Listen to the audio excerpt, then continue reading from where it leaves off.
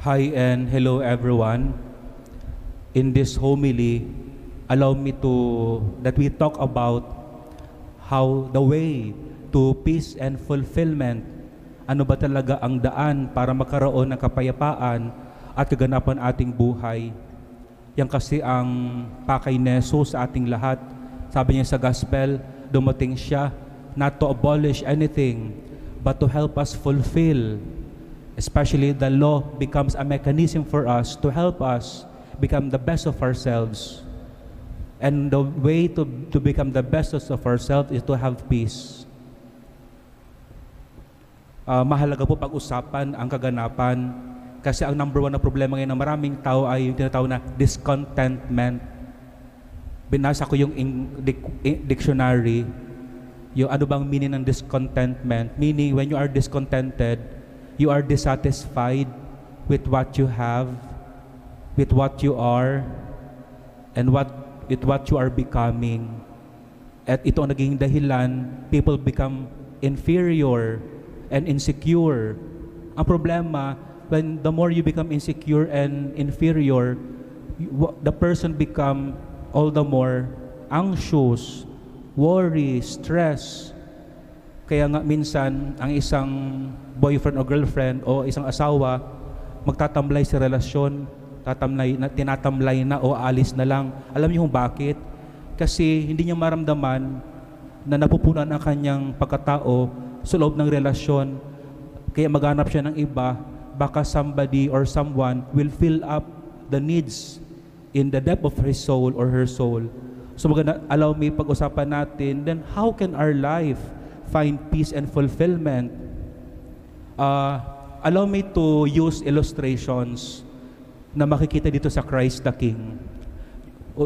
There are three ways. Una, the first way is the way of, dito kasi sa Christ the King Seminary, by the way, nasa loob tayo ng Christ the King Seminary compound.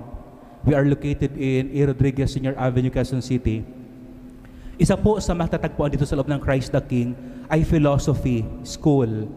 Kasi ang purpose talaga nito, yung mga papasok maging pari, they will be required to take philosophy education. I was here from 2000 to 2005. 5 years of philosophy. And if you're going to ask me in one sentence, how will I describe philosophy? Ito masasabi ko, philosophy will help you order your thinking. Because when your thinking is in order, your thoughts are in order. And when your thoughts are in order, seemingly you can make orderly choices in life. I hope you get my point. Naalala ko yung professor namin, sabi niya, it's what you think. Very passionate. Sabi niya, what gives color to your life is not the world out there, but the world inside you. It's what you are thinking. Kaya nga, kung may dalawang tao, may problema, pare ang problema, magtataka kayo, pare ang problema, pero yung isa, very affected, yung isa relax lang. Magtataka kayo, bakit? Because it depends on how you think about the problem. So mahalaga talaga, you check yourself, your line of thinking, the way you think, baka it's the one causing you to be more anxious, discontented, to become worrier. So stop thinking bad things to happen in your life. Correct your thinking. Baka yan isa yan sa mga kasagutan that can give your life peace and contentment. Kaya minsan, before you give up to a problem or accuse somebody, your wife, of being unfair, or baka your husband, baka siguro we check first ourselves. Baka kasi ang may problema, hindi yung tao, but tayo. We have to adjust our way of thinking. And may the Lord help us in our prayer. Kaya nga, if you are too punong-puno na kayo sa problema, filled with worry, upo muna kayo and ask the Holy Spirit, come to me, brighten my thoughts, enlighten me. So may through the help of God, sana you can train your mind to think right thoughts, happy thoughts, organize your thoughts according to peace. Do not be too tight. Do not be too hard on yourself. So, that's one way to have peace.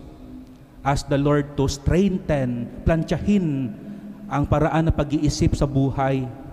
Do not think bad things to happen to you. Think good thoughts.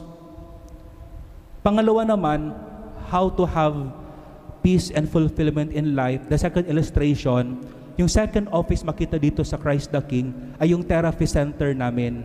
Counseling center. Huwag kayong matakot. Ang mga Pilipino, pag narinig yung counseling center, Padre, hindi po sira ang ulo ko. Hindi yan para sira ang ulo. It's a professional way to handle your problem. Ako nga, nakinabang ako sa therapy since 2000 until today. Kung pwede nga lang sana, buwan-buwan magpa-therapy. Kulang lang ang budget ko. But that to give you an idea, it can help. So ngayon naman, kung tatanungin nyo ako, after 12 years and many years of being in counseling, how can you, Father, describe counseling in one sentence? Kung ang philosophy will give order to your thoughts, counseling and psychology will give order to how you feel. Para pag nagagalit kayo, you know when to be angry, whom to be angry, and when not to be angry.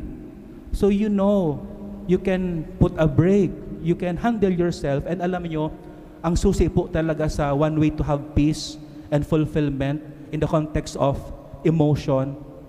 Kung kayo tatanungin sa mga therapy, always find closures. Minsan kasi we are troubled, we are anxious, we are discontented kasi may mga pintuan pa pala na nakabukas sa buhay natin. Akala natin sarado na. Kaya nga kung magpa-counseling kayo, ang tatanungin naman sa iyo, find closures to these doors.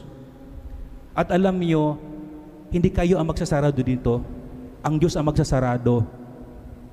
It's God who will find closure to your life. Kaya nga, when you say fulfillment, it's not about self-fulfillment, not about yourself, but it's God helping you fulfill, to give you peace inside you, to give you contentment.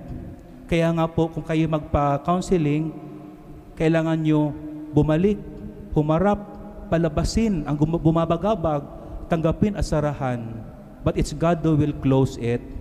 So may the Lord give you fulfillment and peace in your life. And last po pala, ang third naman, how to have peace and fulfillment in life by using illustration of Christ the King. So kung meron ditong philosophy, ngayon naman merong psychology counseling center. Ano pang meron? Nasaan kayo ngayon? Nandito kayo sa shrine of Jesus the Divine Word, wherein we encounter Jesus in His Word and His real presence. Kung ang philosophy will help you order your thoughts, kung psychology will help you order your emotions, ano naman ang magagawa na isa sa buhay mo to order your relationship with God? It's more than ordering your thoughts, kasi pag inunom mo ang Diyos, He will order everything about you, your thoughts, your emotions, even your priorities and goals. Yan po ang sabi ni St. Thomas Aquinas, life is all about ordering your priority and goals. At pag nagawa mo ito, you can order your being anxious, you're being worrier, you're being stressed in life. Naalala ko tuloy po yung kanta na when I was high school, second year, yung tita ko, binigyan ako ng tape. Isa sa mga kanta doon, Firm Foundation. Jesus is our firm foundation. Ito ang lyrics doon. Jesus, you're my firm foundation. I know I can stand secure. Kasi alam niyo kung bakit? When you allow Jesus to order your life with God, you will find rootedness, lalalim ang ugat mo. Na kahit minsan inihip tayo, alam niyo, you will never be broken down because somebody is holding you inside. Kaya sabi ni Jesus sa Gospel, if you accept Jesus, if you do the will of God, and then follow the law, you will have life. In closing, sa question na how can my life have peace? It is when you give your total mind, your total heart and soul to Jesus, the Son of God. Only then your life will have fullness of life. Yung mantalang sinabi sa Gospel of John, chapter 10, verse 10. Jesus said, I have come that you may have life and you may have it abundantly, meaning full of peace and full of fulfillment. God bless everyone.